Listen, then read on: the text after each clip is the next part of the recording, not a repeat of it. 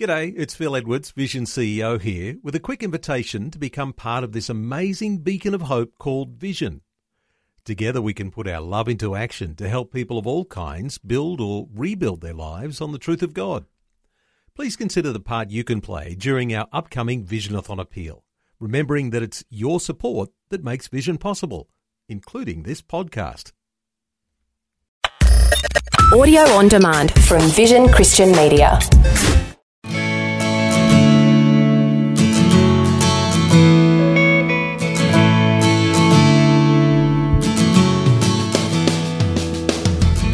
And so these things will help build the connection, the intimacy of communicating at a deeper level. And the only way you can do that is if you do make time. We have to make time for our spouse. Do you have a perfect marriage? Well, neither do I. And just so you know, there are none. However, what would it take to bring you and your spouse closer together? My wife and I spoke to an online group on the topic of keeping the spark alive. Using biblical truths and a number of helpful tips, we reminded couples of the importance of the need to invest in their marriage. Stay tuned for part 1 of Keeping the Spark Alive by Kate and myself, Brett Ryan, for Focus on the Family, Australia. We really hope that today will be challenging, but also encouraging and empowering for you and your relationship with your spouse, because let's face it, life can be very difficult, and the people that we're our closest to can often not get our very best. We can be taking one another for granted, and we would like to provide you with some tips or some strategies to just keep that spark alive. Yeah. And we've been married for a while now, and we'll share a little bit about our journey as we go along. So keeping the spark alive, we want to have that. We want to keep that magic alive, and it can be great for the first couple of weeks, and then reality hits, get back into the routines of life, and you go, oh man, did I really marry this person? They're not what I anticipated. You have this desire that you think it's going to be all rosy. You're never going to argue. You finish each other's sentences, and it's just wonderful. But then reality hits, and it can be a challenge. For a marriage to work, it takes two healthy individuals to keep that spark alive, and both wanting the same thing. And for Kate and I, we've been married for 32 years, and we've been working on it. We've had our ups, we've had our downs. We're going to share some of those stories as we go along, and things that have worked for us, and we hope and trust that it will be of benefit to you. But we are so different. We are so dramatically different. Males and females are different. We think differently, we act differently, we speak differently. We even look at the mirror differently. When I look in the mirror, I think I've got a six-pack. And really, reality is a little bit different from that. We've also, Kate, on the other hand, she would often say, I'm so fat. But we just think differently. But if you want to know a little bit more about the difference between male and female, there's a book that's coming out, Understanding Women, and that's the first edition. Unfortunately, after they had it printed, it was all out of date, and it's gone back to the drawing board. So that's a little bit more about just the differences between husbands and wives. But the Bible's got a lot to say about marriage and a lot about the importance of the marriage relationship. And back in Genesis, the two will become one flesh. Not only with that physically intimate, but we also do it in partnership, where Kate is my helpmeet. She is my partner. She complements me. She doesn't complete me. She complements me. One of the important things, the very start, for this reason, we shall leave his father and mother and be joined to his wife. Culturally, that can be a very complicated issue if there's a patriarchal or matriarchal situation in a certain culture. We do talk about this quite a bit, because what can happen is culturally you can say that, well, this is the way it's always been done culturally. But as Christians, we need to switch our mindset and go, what is biblical?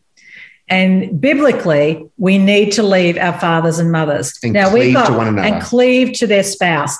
Now, we've got 3 sons, and I was very close to my 3 sons, but very rightly, I am second to their wives, absolutely second to their wives, as it should be. We have to allow our children, that's what the aim is of raising our children, is that they will be mature adults and go and start their own families. And so as parents, we should never interfere. If it's a healthy relationship, we should never interfere without their approval for us to say something. Yeah. We can offer advice, we can but we can't offer give it. only if they agree to it, because they are now their unit. We have to remember that. And so if you have parents that are interfering, then a very loving conversation needs to be had there. Yeah. Because husbands and wives need to grow and develop together and create their own tribe. Yeah. We just wanted to emphasize that the leave and cleave is a very big part, that you leave your family home and their direction. They still have an influence, but they can't control what you say or do. So that's a big point.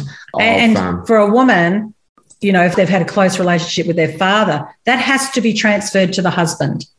And if there's still a real powerful hold by the father, then it's not in right position. Yeah. And the same way for the husband, if he's got a really good relationship with his mother, that has to be moved to the wife. But, the Bible talks about, and Proverbs has got a great deal of information. I found a good thing. My wife is a good thing, and I feel God's favor. But being married is not the penultimate, but it is something to be cherished and to value and not take for granted. But unfortunately, in our culture today, if someone's not making you happy, and we put that in inverted commas, people tend to look elsewhere and they think the grass is always greener. And we get to hear some very heartbreaking stories. And if people only invested a little bit more energy in how they can communicate, how they handle conflict, how they are more vulnerable to one another and share those things and be more intimate relationally and physically, then marriages can be not only thriving, but they can be happy. And that's what we want for you and your families. Yeah. So often we think, we're just going to get through the day. But that's not what marriage should be about. It should be about doing life with your best friend and the day-to-day stuff and connecting with each other. Yes, you're going to have things thrown at you throughout your whole married life. There'll be a whole lot of external issues. There'll be relational, they could be financial, they could be, to do with the careers, it could be to do with your children's health, it could be your health, it could be your parents that are sick, it could, there are so many things that externally can affect your relationship. Yeah. But if it's strongly based first on the Lord and He's the center, the closer you get to God, the closer the two of you can become. If you make the decision to do it together, it's when you try and grapple with an issue on your own and not include the other person so that you're working on it together. Because when you work through problems and you come out the other side, you are always stronger. Yeah. And you've always got a greater level of intimacy because you've developed this understanding of what you've just walked through. Yeah. If you try and grapple on your own, because you think, I don't want to burden the other person, what it does is break down communication and they feel isolated or left out and you're trying to grapple on your own. So then you can go into stress levels that are beyond because you haven't got that backing person. Yeah. But we have to be really aware that two are better than one. And three with God involved, it's going to be an awesome team. Yeah. If you're looking to go that direction together. Where you lose the spark, where you lose that energy, keeping the marriage alive, there's been some common threads. I mean, obviously finances is a very big part of causing so much disruption in relationships. It's the number one thing. Communication is probably second and intimacy is third. That's probably the order that takes place. But intimacy usually comes because, either the finances aren't great, so then intimacy decreases, or you're not communicating very well, so therefore you have other challenges. So they're all intertwined, but finances is a big factor. But here's a few other things to keep in mind when it comes to what causes marital problems. By no means exhaustive, but, people just they're apathetic and they don't put in the effort. And it takes two people working at it 100% for a relationship to work. They're not communicating clearly, and we'll give you some tips on that as we go along. And then expectations. If they're not met and you feel like you've been cheated in some way, you thought it was going to be wonderful. And I'll use an example for men. They thought, we're going to have sex all the time. And then because life gets the better of their time and energy and their spouse has got little kids or their older parents are looking after them, and then intimacy decreases. And so if that's not met, that becomes the wedge, it becomes the problem. And so all these things can be remedied when we have a right size expectations. And we've got some great resources on these from our website.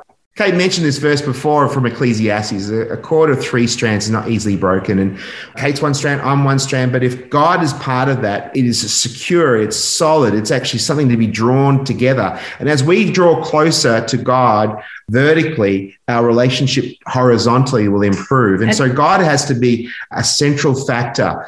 Anyone here in the group is married to someone who is not a Christian, it is a really challenging time. It's not impossible, but it's really challenging not to be able to share the intimacy of the relationship and the growing of learning about God and not being able to share that with your spouse. It's really, really difficult. That is difficult. But you can still live out a strong Christian life, loving your spouse God's way. One of the things that we need to remember is that if we do things God's way, we are 90% there of how our marriage is going to go.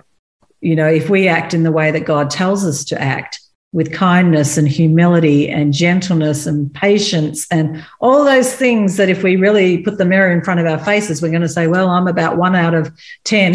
I've got a few areas I could work on.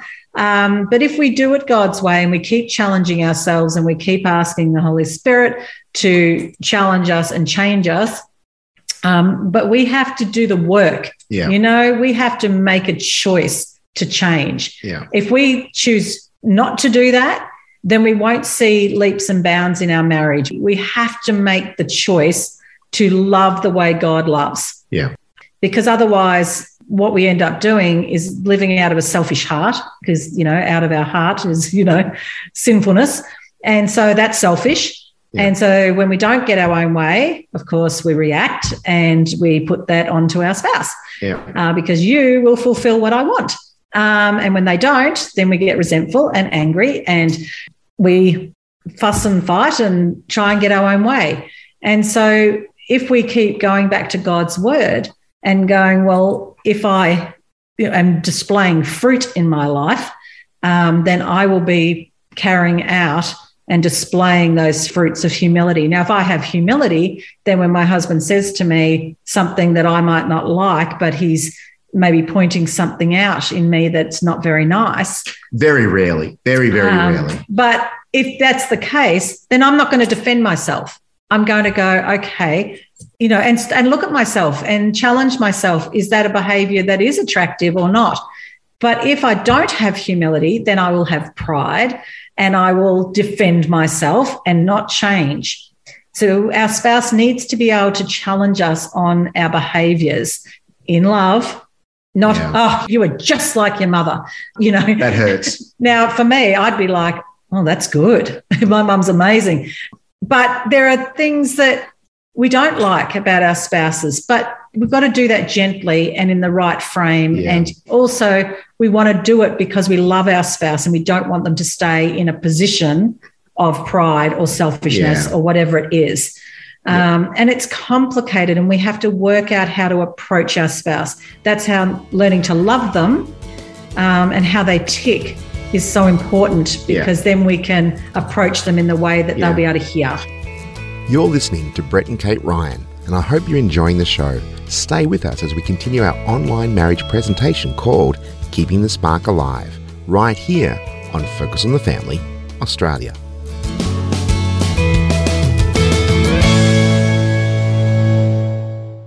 The Word for Today is Australia's most widely read daily devotional, designed to give you practical teaching to keep you focused on your relationship with Jesus. Read it online or subscribe to the free printed edition at thewordfortoday.com.au.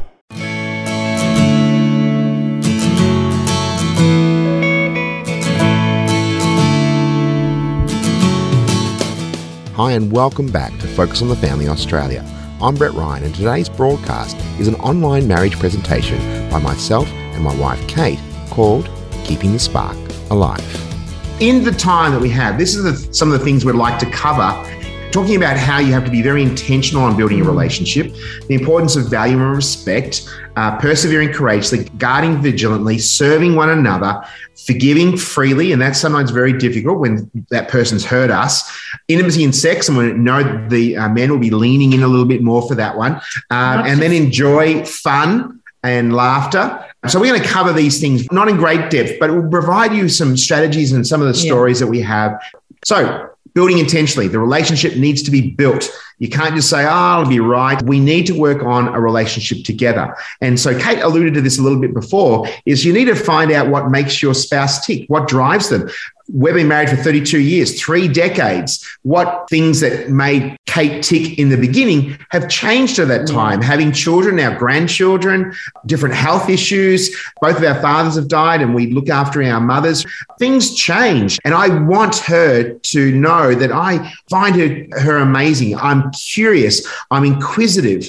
And we change over time. So if you don't know what makes your wife or your husband tick, ask them or observe them. And we talk about the languages of love. The language of love, you can go to their website, languagesoflove.com, and fill out a form. You can do this with your kids, but to do it with your spouse, I highly, highly recommend it, because you have to feed in their emotional love tank and speak that language that is meaningful for them.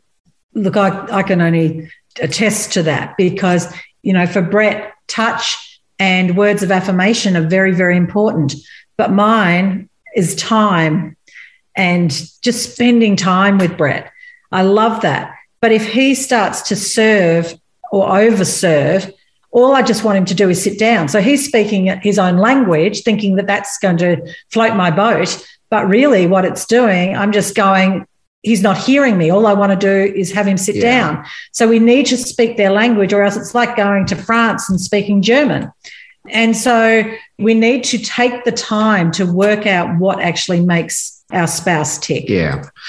We have to love their language. And again, those 5 things, words of affirmation and encouragement, that's my primary one. Kate is time, and I have to deposit regularly into her love tank. Acts of service, doing things from one another, gifts. It doesn't have to be expensive. It can be just little things that can make all the difference. So that they know that you're thinking of them. Yeah. I think that's one of the big things. You think you've got to do something really big, but it might just be picking a flower on the way home. It might be just cooking a favourite meal. Really simple things. The note that goes, it's building the other person up. Yeah. So I really encourage you to look at that. And so when we're talking about intentionally, our communication has to be clear. Guys really don't like playing games, no gamesmanship. We don't like to read between the lines. And the scripture in James says, be quick to listen, slow to speak, and slow to become angry. We often just go into, I want to say what I want to say, and we don't listen. We've got 2 ears. We need to listen to them and be genuinely interested, not waiting for them to stop moving their lips and to fill in. And so these things will help build the connection, the intimacy of communicating at a deeper level. And the only way you can do that is if you do make time. We have to make time for our spouse. The daily routine of life can get so busy if we don't make specific time to get together. It might be after you put the kids to bed. It might be having a coffee in the afternoon. Whatever it is that works, that's what you do. But you need to make it happen. If you just go, we'll catch up tonight, and then it just doesn't happen, and night after night after night, and you don't, then there becomes a disconnect and you start to drift. Yeah. You can't allow yourselves to drift. You've got to keep intentionally spending time talking, laughing, doing whatever you love doing. I mean, Brett and I, we like playing frisbee golf. We like playing games, things like that. That's how we connect. So even when we eat breakfast together, we play a card game. And we connect and we laugh. And, it's really important just to do those little things. You've got to work out what works for you, but that's what works for us. Yeah. And so we encourage you to make that time. Yeah. So some things to avoid when you're in conflict is sometimes we might be talking about toothpaste, and then we bring out the towels, and then we start talking about the rubbish bins, and we start talking about other things. We forget that we should stay on issue and not attack the person to say that they're all lazy. And we've got a whole video series for free that's available on our Family Cast platform called Caring, Communication and Conflict. And we highly, highly recommend for you to do that as a couple or even as small groups within the church to work out how to communicate more effectively and how to do conflict in a much more healthy way. Because especially if you're one of those types of people that wants to win the argument for the sake of it, but you destroy the relationship, that is not going to be a win-win. It doesn't work. Yeah, we need to approach our spouse in the way that they're precious. If we don't have that uppermost in our mind, then we want to win. But if we're holding them in such high value, we're not going to say things that are going to hurt them for the sake of a win. We need to just keep uppermost in our mind that our spouse is precious in God's sight and they are precious in our sight, regardless of what we're going on about in the moment. Yeah. This too shall pass. But what's going to be on the other side if we've made a poor choice to attack the person and not the issue? It's the issue that you need to deal with. The person is a precious person and they may do something in the moment that you don't like or, you've seen a pattern or whatever, but it needs to be discussed in a moment where you're calm. Don't ever try and deal with an issue when you're both emotional or one of you is emotional. Yeah. Take the time and agree to talk at a later time after you've calmed down, prayed about the issue. And that was something that Brett and I started very early on because I know that with my language, as in I could eviscerate Brett if I chose to. I could, tear him apart. But I don't want to do that. I never want to do that because he's precious to me. He's precious to God, and I have no right to do that. And so I would say to Brett, look, I need to go for a walk because I'm pretty angry. So when I get back, can we talk about it? Brett's a very calm person. So for me, who could get riled up, I didn't want to attack. And so I would go for a walk. And initially, Brett did not know how to deal with this. I never just walked off. I always said, I need to go for a walk. I'll come back and we'll talk about it because that's respectful. But one time, because he doesn't like there to be division of any kind, he followed me one time. That did not go well. Don't recommend it. Because I said, if you force me to talk now, it won't go well because I need to pray about it. I need to think about my words. But if you force my hand to talk now when I'm emotional, it won't go well. And so he left and got back in his car. And the thing about that is I would start off with God talking about Brett and having a rant. And I'd be walking around the lake going, oh, he said this and he did that. And as I'm going and I calm down, and all of a sudden I can hear God's voice going, well, what about you? What was your attitude? What was your part in that argument? What did you say? And it's all of a sudden it's like, oh, gosh, that one finger that was pointing at Brett, all these other fingers were pointing back at me. And by the time I got back and I had confronted that I was part of the problem, that God was able to work in both of us and, pray about it. By the time we got back, we were able to discuss things in a calm manner that was respectful. Yeah.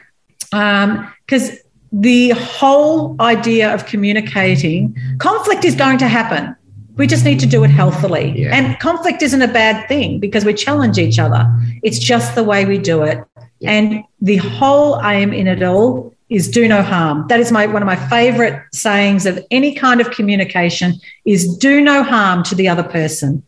If you're about to spew something out of your mouth, ask the Holy Spirit to check your spirit and prevent you from doing it. Yeah.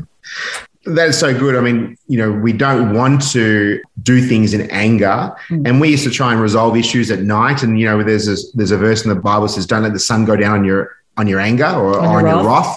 And we used to think you had to resolve every issue, but we found that the sun had well and truly gone down and the moon had well and truly gone up, and we're still trying to resolve the issues. And that is not a great time to do it when you're tired and you're a bit grumpy and you're not thinking as clearly.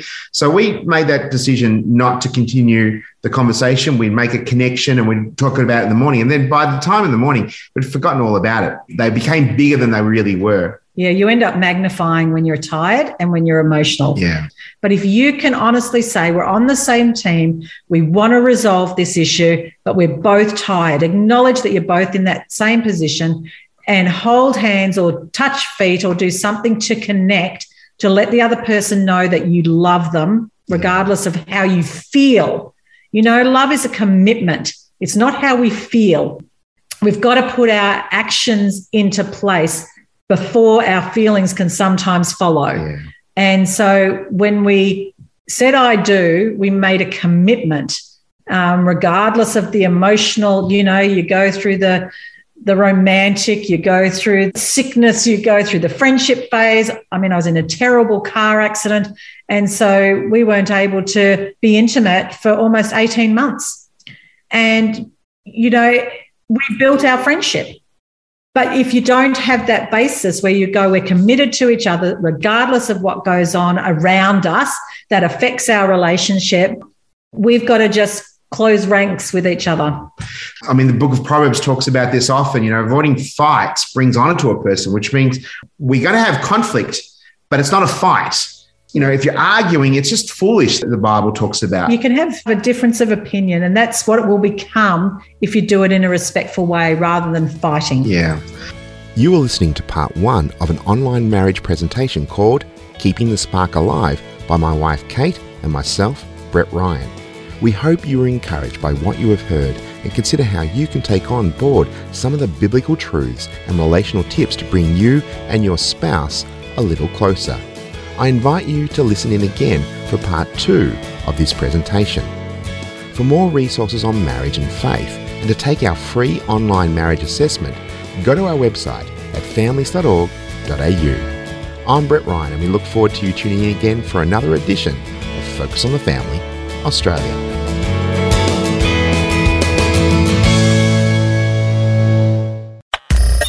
Thanks for taking time to listen to this audio on demand from Vision Christian Media. To find out more about us, go to vision.org.au.